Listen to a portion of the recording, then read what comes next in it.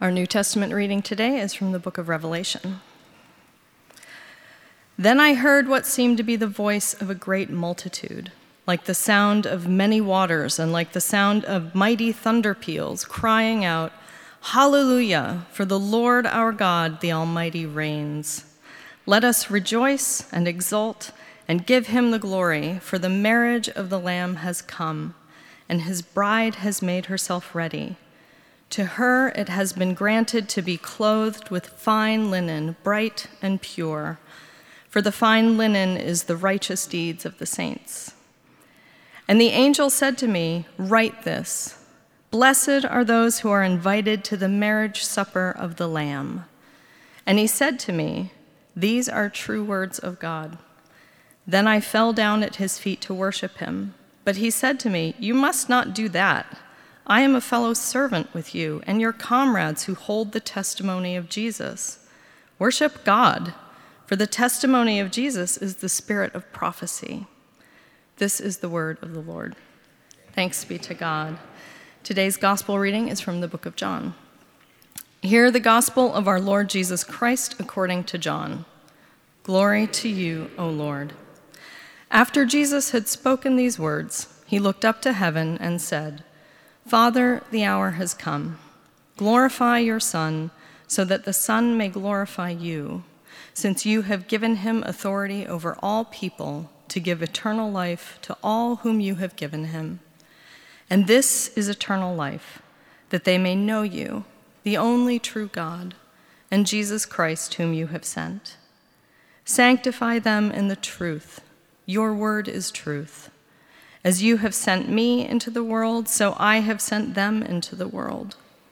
And for their sakes I sanctify myself, so that they also may be sanctified in truth. I ask not only on behalf of these, but also on behalf of those who will believe in me through their word, that they may all be one. As you, Father, are in me and I am in you, may they also be in us, so that the world may believe that you have sent me. The glory that you have given me, I have given them, so that they may be one, as we are one, I in them and you in me, that they may become completely one, so that the world may know that you have sent me and loved them, even as you have loved me. Father, I desire that those also whom you have given me may be with me where I am, to see my glory, which you have given me because you loved me before the foundation of the world. Righteous Father, the world does not know you, but I know you, and these know that you have sent me. I made your name known to them, and I will make it known, so that the love with which you have loved me may be in them and I in them. This is the gospel of the Lord. Praise to you, O Christ.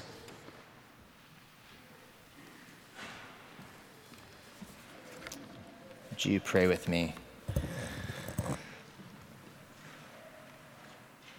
Our God, we thank you for the gift of being together this morning and for how you speak to us through your word and through your spirit. Would you now be with us as we consider these words, as we open ourselves to you? Would you meet us in this time, and would you enable us to look through eyes of faith at the world, at ourselves, at you, and this morning at the church? We need your help to do that, and so we ask for it through Christ our Lord. Amen. So we've been in this Epiphany season doing this series, Seeing Through Eyes of Faith, where we're leaning into this Epiphany theme of how God illumines the world for us, illumines the path that we are to walk. God reveals truth to us and allows us to see God and see ourselves and see our work and one another through eyes of faith. Not just through the many other lenses that we may see and through which we may interpret the world, but God allows us by his Spirit to actually see anew as he gives us eyes to see what God would have us to see. And so we've been focusing on these different aspects of life, and today we come to this one, seeing the church through eyes of faith. And admittedly, I think this is the hardest one. I think this is the hardest sermon in the series. Because in recent weeks, I just think back to a couple weeks ago, seeing ourselves through eyes of faith. We started off by thinking, all right, well, what are some other lenses through which we look, right? And we started to think about ways that we perceive ourselves in unhealthy or unhelpful ways when we start to look through lenses of, let's say, expectations that you or others may have. Or you start looking at yourself through the lens of your inner critical voice, or through these ideas of I am what I have, or I am what I do, or I am what other people say about me. Lies that we fall for that twist our vision and make us live with a sense of self that's other than the belovedness that God wants us to see ourselves as. With the church, when I start thinking about things, when you start to see the church through other lenses, not through eyes of faith, but through maybe more worldly lenses, the challenge here is I think many of the things that we begin to see about the church when we look from those perspectives are things we still need to see about the church when we look through eyes of faith. Just a little bit different, I think, where instead of being just simply lies that we fall for, like when we think about ourselves, I think there are things about the church that we need to see and that often we hear about from those who are not looking at the church through eyes of faith, yet they're perceiving things that are true.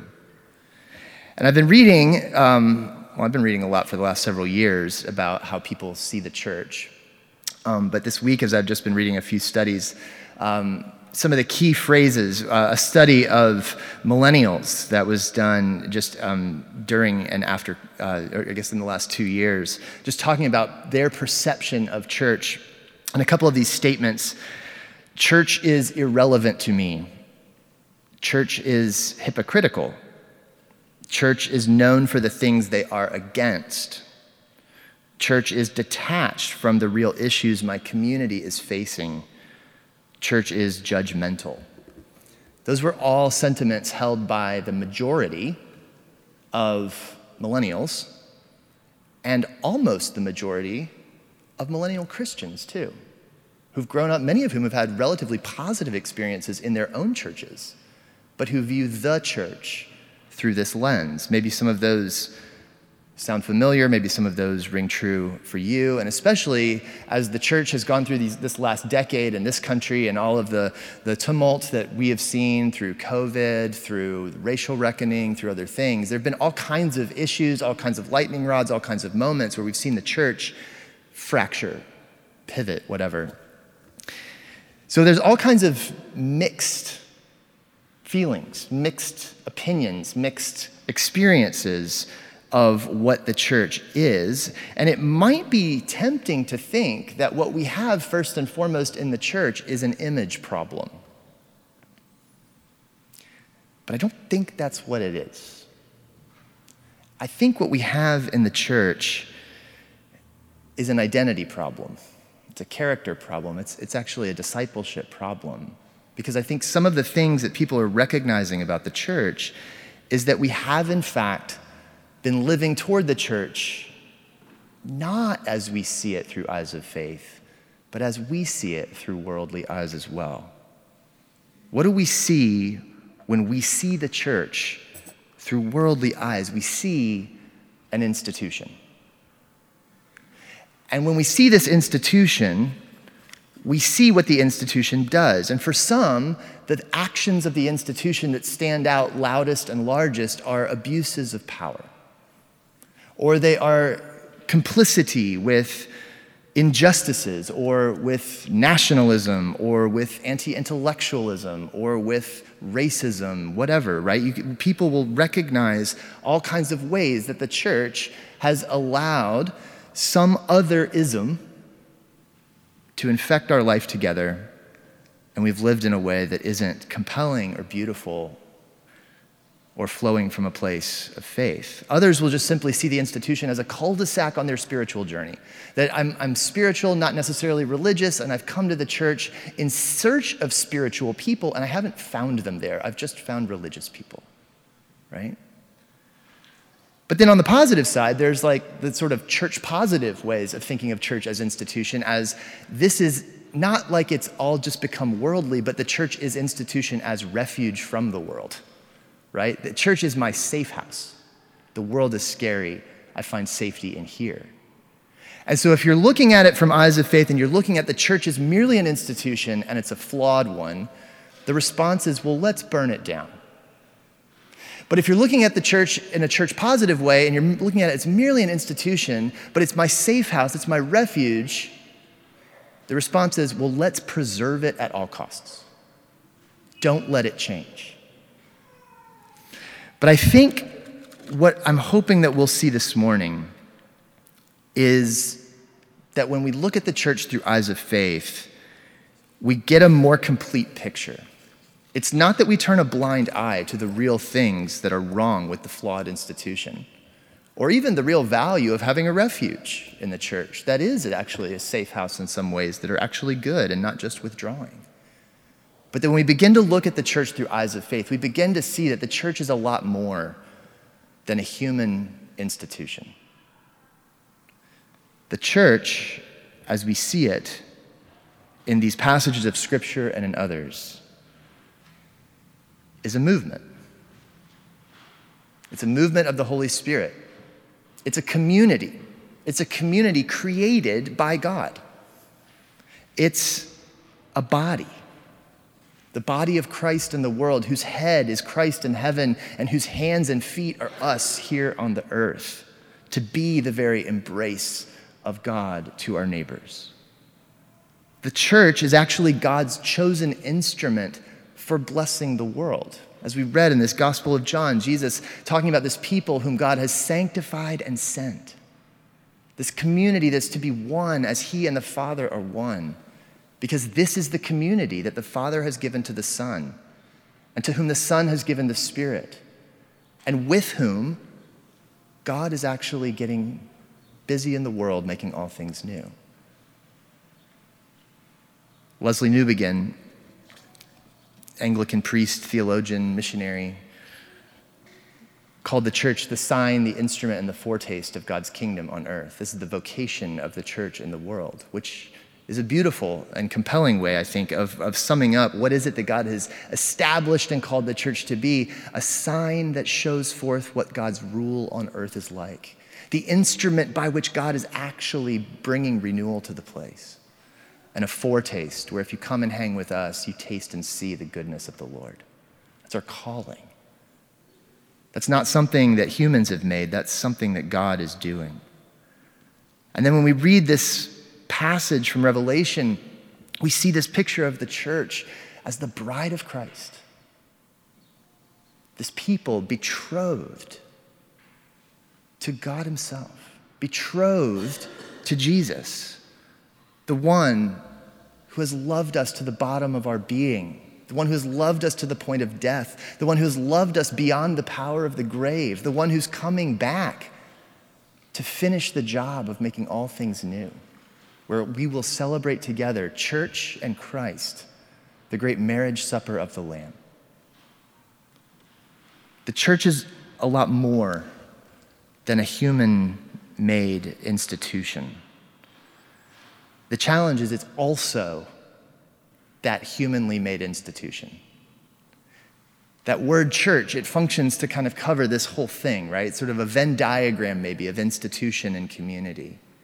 But what we want to see here is the church is this community created by the Spirit of God, created to be the family of God, in which God calls all of us to become active participants, siblings, servants, recipients of God's grace, ones who can experience the love of God in the shared life of that kind of a community.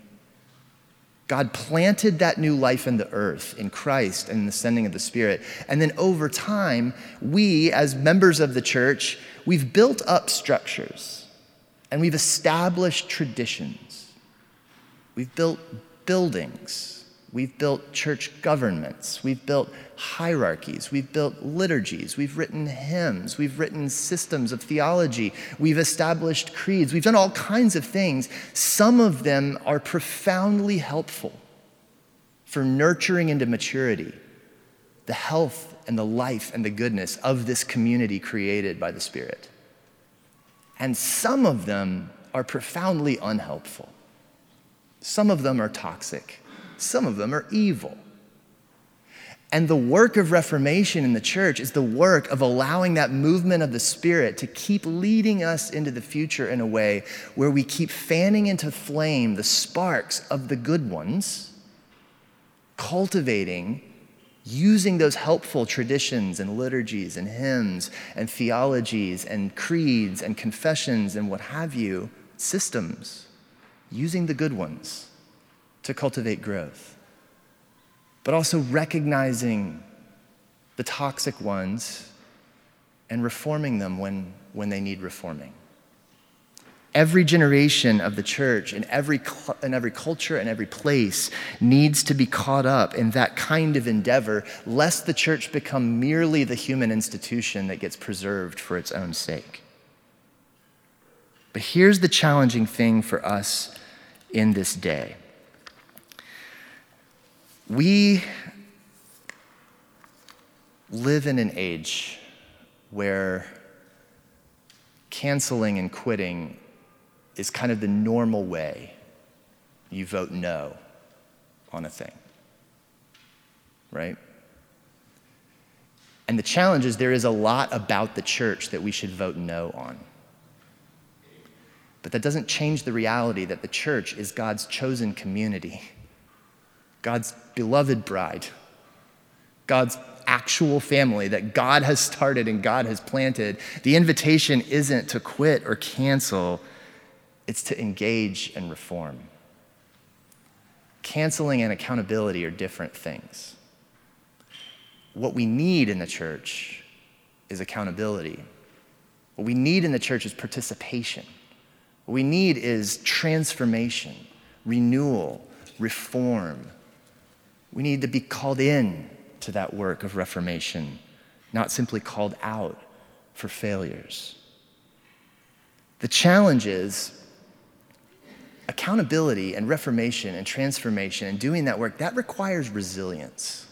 Now, God gives resilience. We have the spirit of power. The most resilient force in the world is that which Jesus has planted in the earth, and it lives here in and among us.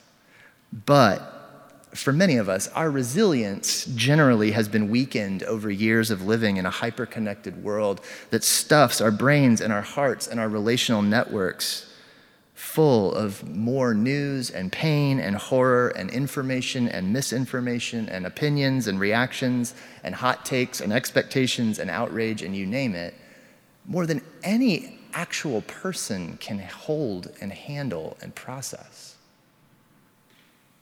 And so we grow weary of those things. And canceling and quitting becomes a very normal and expected reaction when that's our normal state of being overstuffed to almost an impossible, superhuman need to hold all that we're called to hold in this hyper-connected age. But the call in to get involved, to become the church that God is calling us to be, is one that will require resilience on our part.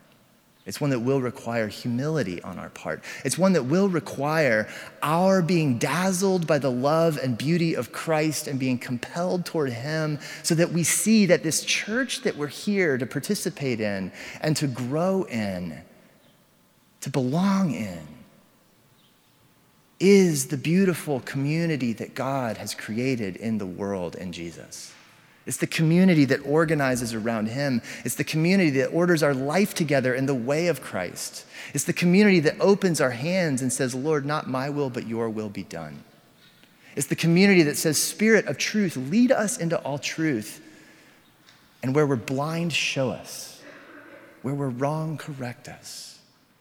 Where we're sick, heal us. Where we're weak, strengthen us. We need the spirit of hope that animates the church, and the good news is that we have it. And Jesus has made it very clear from the beginning that following Him is not a solo sport. It's a family affair. And the church is that family. Yet we also can see these ways where the church has been a dysfunctional family for many, even an abusive family for some, including some of you. There are a lot of hard stories that we carry together in community. We need to hear those and take them seriously. But there's hope for the church. And I think the hope for the church begins with our seeing the church through eyes of faith, to where we begin to see the church as, yes, it is a flawed institution in need of change. And yes, it is the beloved bride of Christ, whom God himself loves. It's our family. Christine Pohl says it beautifully, where she says, the best testimony to the truth is the quality of our life together. Jesus risked his reputation and credibility of his story by tying them to how his followers live and care for one another in community. How we live together is the most persuasive sermon we'll ever get to preach. And so, friends, when we begin to see the church through eyes of faith, I think what we begin to see is an invitation. An invitation to the movement of the Spirit, the discipleship movement, the movement of renewal, as we take the next step toward Jesus, with Jesus, into our lives and into the world, where we do begin to open up our lives more prayerfully. We do begin to connect with one another more relationally, where we do begin to see not only the church in here, but the church out there as important. Friends, when we go out into the world, into our workplaces, into our neighborhoods, into our families, into our other relational networks, it's not that we just simply go as those who try to take Jesus to those places. Jesus goes before us to those places and invites us to see where he's already been at work. We follow Jesus into the world. And so when we begin to see the church through eyes of faith, we begin to see that the church is actually much bigger than what we might be thinking. Church is all around us, where God is at work, where the Spirit is present. But at the same time, as we begin to see the church through eyes of faith, we begin to see that maybe the church in which we need to experience belonging is much smaller than we think. It's that interconnected web of relationships where you can belong and be known and experience life together in that deep and rich and meaningful way, where you do that one anothering work that Jesus talks about for the church. Bearing with one another, praying for one another, sharing your resources with one another, loving one another, welcoming one another into your homes, serving your neighbors together, serving with your neighbors as neighbors. These are the things that when we begin to see the church through eyes of faith, we begin to see it's bigger and maybe more intimate than what we have in mind. It's more dynamic and more fluid than maybe the institution that we rightly critique. And the invitation, when we see the church through eyes of faith, is to meet Jesus both inside and outside the walls. To participate in this movement of the Spirit, both going deeper in your own life and wider with your love. That the church lives at this intersection of the greatest commandment and the Great Commission. Love God, love neighbor, go make disciples. And that this is what God calls us into when we begin to see the church through eyes of faith. There's so much we could say and think about as we just ponder all of the things that are probably very important for us to consider. But I think for us today as we leave from here is just these words of Jesus from John 17. In verse 17, sanctify them in the truth, your word is truth. As you have sent me into the world, so I have sent them. Sanctified and sent. Saints on a mission. A communion of saints, a family of God, a Spirit-created community. This is who we are as church. And the invitation is to live our love in such a way that it becomes more and more true of us. That when people see this church, they don't just see flawed institution, but they begin to see a family that lives its love together in beautiful and compelling ways. We need that. Our neighbors need that. Let's pray. Our God, you are good. and we confess that we are not. We need your help, and we thank you that you give it. We do thank you for the church. For some here, we acknowledge that it's a struggle to stick with church, and for often pretty good reasons. For some, it's a struggle to embrace change in church, and sometimes maybe for good reasons, and sometimes not. We recognize this complicated thing that we're a part of here, the institution and the movement at the same time. We recognize the need for reformation and our need for participation. And we recognize the resilience that such a thing requires. But we pray that you would give us your grace. We pray that you would give us your Spirit. We pray that you would dazzle us with your love and with your truth and compel us forward, that we would be called into this great work of renewal, and that our life together might be a powerful and compelling sermon to this city and to the people we know and love. We need your help for that to be true, and so we ask for it in Jesus' name. Amen.